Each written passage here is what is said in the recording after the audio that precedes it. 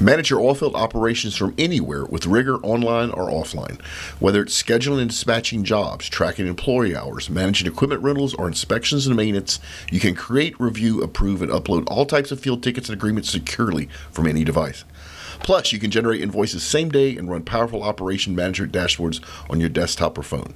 No paper, no errors, no headaches. Learn more at rigor.us. Link is in the show notes.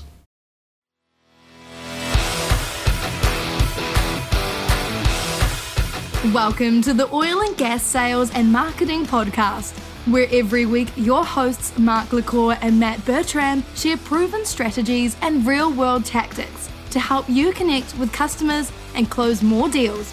Let's do this. Hey folks, we're back. Matt and I are live from the Energy Trading Week Americas at the JW Marriott Houston Galleria in combination. Who are we in combination with, Mark? Environmental Markets Week. So Two different conferences, same hotel, same place, same book of great people bringing you great sales and marketing advice. Mark, I would tell you that I have not seen a hotel this busy in a long time. Isn't it cool? It's pretty great. Like I was walking through, like it's teeming with people and energy, and I just haven't felt this since before COVID. So yeah, leave it to the marketing guy to come up with a cool word like team, which it is. Today's subject is competitive research. But before we get there, we have not gotten a review. So come on, guys and girls, leave us a review. It takes a couple of seconds. Go in the show note, click on the link. If you love the show, give us a 5-star review. If you don't like the show, tell us what you would like us to change. If you want to promote yourself, put it in the review, tag yourself with a picture in it. Absolutely. And not only that, we just launched a couple weeks ago our merch store. And so the Oil and Gas Sales and Marketing Podcast has its own merchandise. If you buy a shirt with the Sales and Marketing Podcast, post it on social and tag either Matt and I will personally send you a blend of 3 bottles of our custom blended hot sauce. It's gourmet hot sauce for free. So grab a shirt off the merch store, go to OGGN.com, hit merch, grab a shirt, take a picture, post it on social, tag us in it, and we will send you some custom gourmet hot sauce. I like that. Yeah, it's how you pay for social exposure. It's, instead of pay-per-click, it's pay with hot sauce. All right, so today we're talking about competitive research, which quite honestly, from a marketing point of view, I know almost zero about. So Matt, competitive research, and where would somebody even start? Well, you know, we're talking about analytics, right? We're talking about what you can see. We're at this energy trading conference. I walked around, right? And then look at this, Sky-Fi or something like that. They have drones up there. They're taking pictures of stuff, right? Right. That's analytics data that you could analyze. A lot of these trading companies are looking at analytics on where to trade. So analytics can be used for a lot of things. And then looking at things from a competitive standpoint is competitive research. Now, what kind of data, Mark, I'll kick it back to you. What kind of data would be helpful, right, if you're a salesperson? And then we'll talk about what you can do on the marketing side, maybe. Yeah, so a couple things. From a competition point of view, I would love to know price points. Okay. I would also love to know if those price points are apples to apples or apples to oranges comparison. Okay. And if they're not a direct comparison, I'd like to know what the differences are. And then finally, I would love to understand things like customers, market share. Like, do you own the market? In which case, maybe it would be a lot of work from a sales point of view to take some of that market share from you. Or do you not own the market and it's kind of open and be much easier and cheaper and quicker for me to take market share? Okay, let's kind of start there. Google and all the different social media companies are trying to map what's going on in real life online. So if you have a good social presence, digital transformation, right, you're trying to map out what's happening in the real world online, okay? The companies that do that better are going to leave a bigger footprint. Like if you're not doing anything online, it's hard to see things. Right. But also, Google likes to see prices. We know that people are going 75% of the way down the customer journey before maybe they engage a salesperson. So putting prices online, depending if it's not like a custom code, if it's, you know, commoditized in some way, you can find that information. There's tools that you can use to scrape sites and search for that data and maybe even find downloadables, right? Of like, here's the pricing, this, that, the other thing, right? So that's one. Two is if they're posting on social media, if they're putting out blogs, if they're getting press and people are linking back to them, they're building content, etc., you can see in what they're doing and who they're connecting with and what they're putting out there. If they put out a portfolio, you're going to see who some of their clients are. If they got, they're writing articles about a certain thing, that that's what they're focused on or going after. Right. So you tie that from the 10K reports to something like that. So you can see who's linking to them, what press releases they're doing, where their portfolios are online, maybe customer testimonials. You should be able to get a sense of what they're doing online, of what they're doing in person, because it should mirror it. It should support it, right? Now, if they're not doing anything, you can't see anything, but you can use third-party analytical tools, listening tools, to see what other people are doing, and you can see that digital footprint. You can trace that back. So when we talk about a competitive analysis, we try to look at all the things that are happening online and understand what they did to get where they are, maybe in Google ranking, for example, or how did they land this big client? You can sometimes reverse engineer what they're doing to add to your own strategy, or you could use it as competitive intelligence in a number of different ways. I think, salespeople just, again, the whole reason we do this podcast is they don't rely on their marketing person that has so much analytics. Like, for example, this is used for if the satellite imagery, right? And there's all kinds of data you can buy on foot traffic, like where to put a business. But this is saying, hey, are these guys building whatever they're saying they're building, or what is it on track, or whatever it is? That's really, really important real world information to make business decisions off of and not just rely on what someone's saying. So I think analytics is maybe even verification of what people are saying that they're doing. It's the proof, right? An audience, what you couldn't see since this is not video, is Matt is holding up a placard, so an advertisement for a company called Skyfi here at the conference. So that's what he's referencing. So I love everything you just rattled off. From a sales point of view, the better I understand my competition, the better I can sell, right? In fact, Mark LaCour, in his days when he was actually a bag-carrying salesperson, I prided myself on understanding my competition's business as good as they did, right? Maybe even sometimes better. Of course, back then, this was the early 90s. There was not an internet. It was not all these social tools. So gathering information was really hard. But you made me think of something. So here at OGGN, all our prices are proudly displayed on our advertising page. And I do that specifically to help people understand where we fit in the price range so they can decide if they want to work with us or not. And it makes it easier for my sales team because once people see our pricing, if they move forward, they know what they're getting themselves into. If they can't afford us, then they know that it's not worth their time. But I never thought that our competitors could be gathering information on us because they have pricing on the website. Well, there's tons of data that you can collect, right? And yeah, pricing is one of them. I don't think pricing... Like people, do business with people they know, like, and trust. Google's looking for expertise, authoritativeness, and trust, right?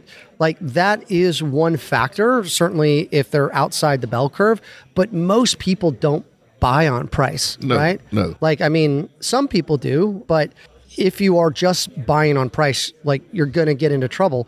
But, when we talk about analytics, right?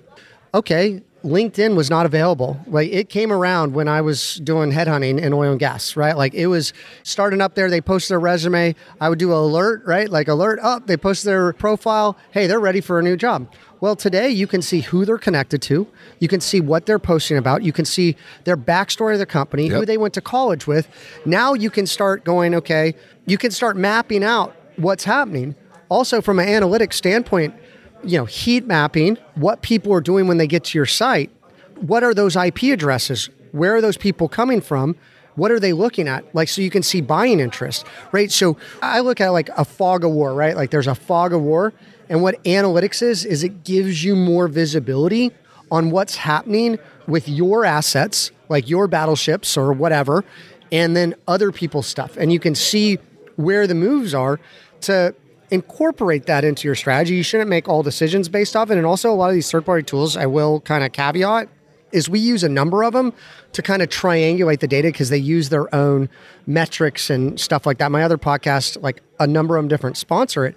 But I've started to, if you're looking at like website data, so we can talk about different kinds of competitive intelligence analytics, Mark. But if you talk about like website traffic, Google Analytics or GA4 and Search Console, what's actually happening on the website. So the difference is the pixel firing, like actually people being on the website long enough, but you get the true picture in Search Console. They don't give you everything, but they give you a lot. That is real data. So you want to, API plug that in to any of your third-party tools. So they use their algorithms and their metrics and whatever, in addition to the real data, to then hypothesize it, right? And then, there's other tools that you can see different things. And a lot of what we're doing right now is we have a company that's buying up. They're trying to know if they want to build their own business in that area, like drop a location there and build it from scratch, or if they want to buy somebody. Well, one of the things they're looking at, if they want to buy that location or buy into that location or spot, because we all know, I think it's easier to buy than build, like from scratch, depending on what you're doing. So they're looking at the online reach, the online presence of that company in that area. Because who you think are your competitors in real life and who are your competitors online for certain different things is rarely the same. Yeah, and so I agree. Looking at that data gives you a more holistic picture of, okay, in this area, in this market, at these conferences, here's my competition because they're always there. Online, people coming to my website searching for these things, this is my competition, right? Usually the biggest enemy is yourself because you need to look at, how do I offer more value? What is the customer journey? Is this the best customer experience? How do I bring people to you? And analytics is going to provide that data of what maybe trends people are searching for, maybe Google trends, right? Like what's spiked in searching. You know what's spiking in searching right now? It has to be Israel and... What is the age for draft? Oh, I see it. There's an effect there. Yeah, so there's huge spikes in that. And some of these tools incorporate this. You can press a button, and based on maybe different keywords, you can see what is the trend value and what's the line of what those different things are searching for. You can also look at what other people are bidding for it, right? So there's a bid auction. There's a market for different phrases or keywords. That's PPC, pay-per-click. And so you can see what other keywords, like if I go into an industry, help out a client, I don't know enough about their business, right? Like I haven't done something like that before or in a while. I don't use it as the key metric, but I use it as a good indicator of this keyword is bidded at $40 a click and there's other ones at $1 a click. Probably not for sure, because I have found little honey holes of no one's bidding on this keyword and it's converting. But this keyword, probably because people are bidding on it so high, is a high converting keyword. And we should look at that a little bit more. Look at that as maybe like, is that part of a parent, like understanding, or a child? Like, is it part of like a major category or subtopic? And it's how to figure out how the pieces fit together. If you really understand, like, there's all these puzzle pieces, there's all these questions, you can use different analytical tools to figure out that question. So give me some more questions, Mark, that you might, as a salesperson, want to know the answer to. All right, so we talked about pricing, we talked about market share, buying cycles, right? Oh, yeah. Payment terms, all that sort of stuff helps me determine who's an ideal prospect for us. Quite honestly, I don't want to sell to you if I find out your payment terms are net 60 or net 90. And if we do sell to you, I'm not going to accept those payment terms. I actually talked to somebody else in the industry that builds like big Magento sites for clients, and they had to turn away because this was a great client. They won the RFP bid, and the payment terms, they're like, hey, we do net 15. You pay us in 15, we pay our people in 15. They extended net 30. They said no, 60 days. They're like, no. And then I think they get to like a solution, and then they're like, hey, we're going to give you the deposit in 60 days. And he's like, what part of deposit do you not understand? It's a deposit. And so they had to turn that job away. But guess how you can find that? It's called Boolean search, okay? So this is maybe analytics. Boy, this is getting into some like actually old mathematical terms. Yeah, if you search, what are some Boolean searches? You can do different searches like and, or, there's parentheses. There's all kinds of different things that you can create in Google to look for, okay, one is, at this conference, we could find maybe if everybody filled it out, it got posted somewhere. Someone maybe posted it somewhere and they didn't like unindexed it from Google. Google's indexed it. You can see all who the attendants are of this conference. Or I've been able to get company lists before when I was doing recruiting. You can get contracts, to your point. You can get a lot of information that they thought was maybe behind a firewall of some sort that they have out there publicly. So there's actually a defensive mechanism too to understanding what's happening with your presence online, because there might be, really sensitive things that you don't want people to see that you're trying to make or offer, or even internal stuff might make it out. And I mean, like cybersecurity, I know we're going off topic a little bit, but is the number one thing that people are most concerned about as far as CMOs are concerned and so that's data protection. How do you do that? Well, understanding the analytics, being able to see that competitive intelligence, all that fits into this kind of, I don't know what we're making, a pie of some sort? I don't know. A competitive research pie. Yeah, there we go. That sounds good. Yes, this is great stuff. So, another thing that I would look at especially if I was leading a sales team, is I'd want to understand how easy or hard is it to steal a client from a competitor. So is a client happy with their existing relationship with the vendor, or are they not happy? That would be worth a fortune. Yeah. What we find too is when people switch companies, they usually take their relationships with them. So there's definitely a kind of like best practices and things that you learn. If you understand how someone's searching, okay, so there's these data pools where IP addresses can get identified through hashing, right? And if that hashing comes to your site, you know that person's looked at your site, even though they haven't given you the information. Some of these data pools will give you access. Okay, so even Facebook, these rules are getting tougher and tougher over in the UK, tags, cookies, like becoming a real issue. Even Facebook's extended the reach on targeting, which is ridiculous. I just ran a campaign, 200,000 people in the data set. You can't get really, really tight targeting when you're talking about that. But some of these pools, you opt in through terms of service on the website. And if they go to any site in the network, okay, you can see what they're doing. So the competitive intelligence is knowing that somebody is looking for a different solution online. In these forums, there's different places you can go to see what people are posting. You can see profiles that people are looking at on LinkedIn. Like all this is competitive analytics. If someone's looking at your site, mainly it's like salespeople trying to sell you stuff or to buy from you. But what if somebody from your client looks at your site, or looks at something that you posted? Isn't that really valuable? Super valuable. I tell you what else that leads itself to, which I never even thought about until you started talking, is in the oil and gas space, procurement teams love to issue RFPs. Oh, right? My gosh, yeah. There's two different buckets of RFPs, really three different buckets of RFPs. One is a fair RFP where you stand at equal chance compared to everybody else that's entering and winning or losing that. Those are usually worth your time and resources to enter.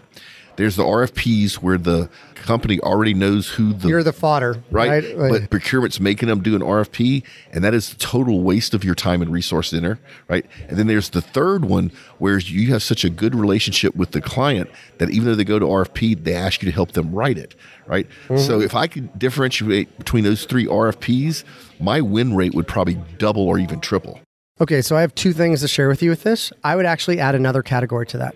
So there's another category that if you're so uniquely different than somebody else, you can claim that you don't fall into that category, so therefore there doesn't need to be an RFP. Yep, I get it. Like, so you provide so much uniqueness. There's certain kind of wording in legal terms that you can, if you get an RFP, like, so, hey, like, who has 29 different podcasts that reaches the oil and gas space by XYZ?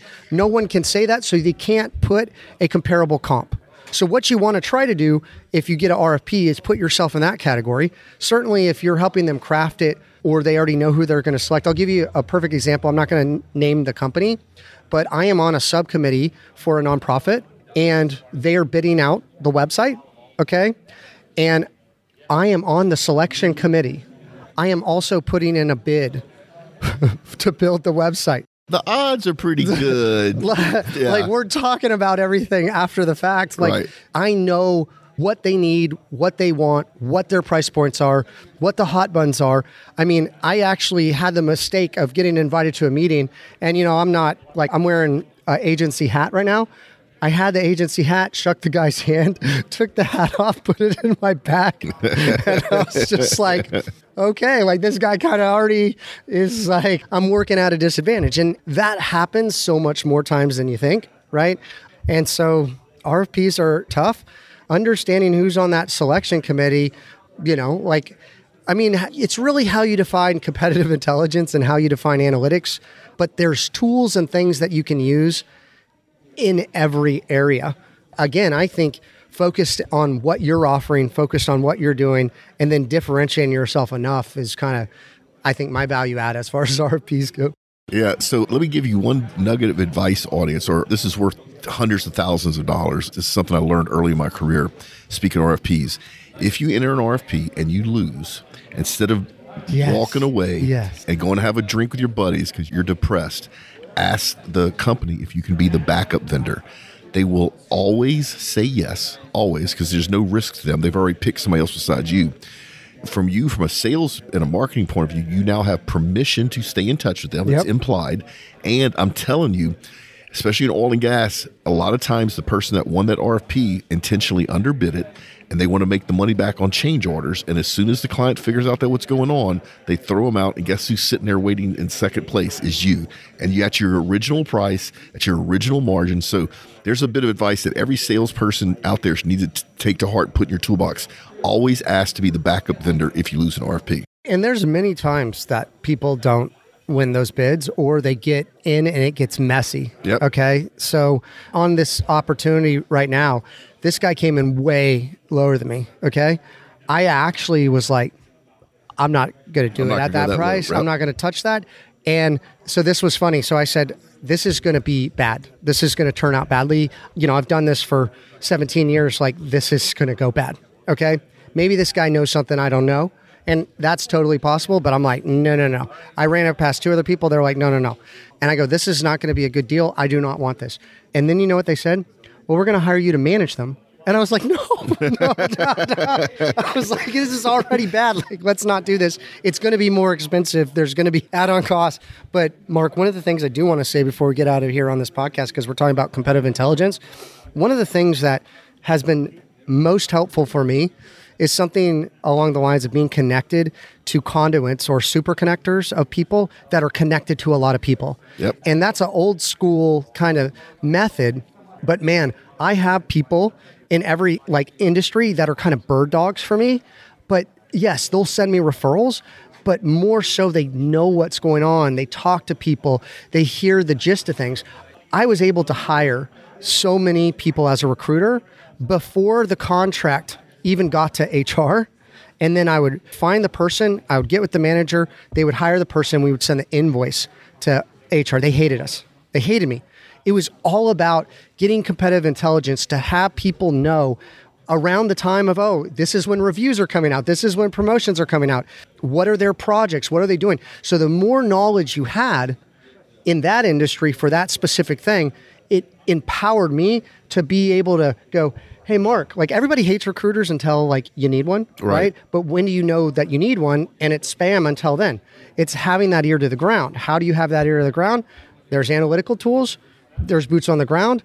You know, for me, okay, I have small kids. I have young kids. I can't go to all the conferences like this. This is fun. I can't always be out there. I can't be always meeting people. Also, I like the one-to-many, right? So all you sales managers out there, and marketing people, I can reach you all through this podcast, not one-on-one, right? And that was, again, that shift. That's where email automation comes in. It's all about one-to-many reach. But also on the flip side, on the competitive intelligence side, I have people in every industry that tell me what's going on with companies. I can't keep up with everything. Right. And even news, right? Getting little news feed clippets of, there's a lot of news sites. This is, last story, this is so funny. I think it's called The Skinny or something like that. But it was basically for women, a news site so that they could talk about things that the guys were talking about. And this was before all the, DEA, DEI stuff, right? But I subscribed to that because it would tell me what was going on in sports. It was telling me what was going on in politics, business, and then you could select the industry, and it would give me basically a recap. So then I could read that going into my sales calls. I was prepared to have whatever conversation people wanted to have, and I loved it. It was one of the best tools that I use, and that's competitive intelligence of a sort. Yeah, it is. And I want to leave this conversation with one thing. We talked a lot about sales and marketing and its connection to competitive research.